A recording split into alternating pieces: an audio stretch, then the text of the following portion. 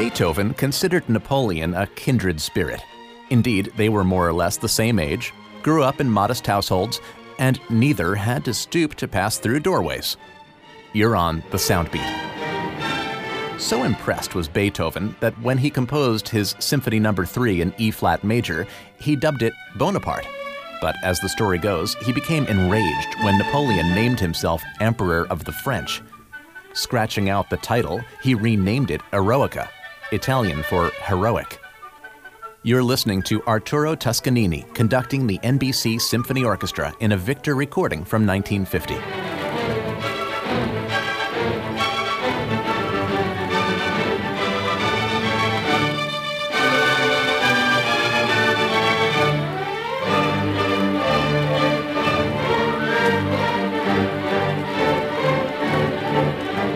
Time seems to heal all wounds, though.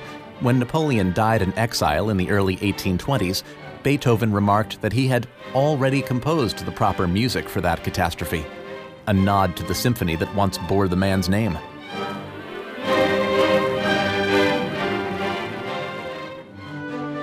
Soundbeat is produced at the Belfer Audio Archive, Syracuse University Library. I'm Brett Barry.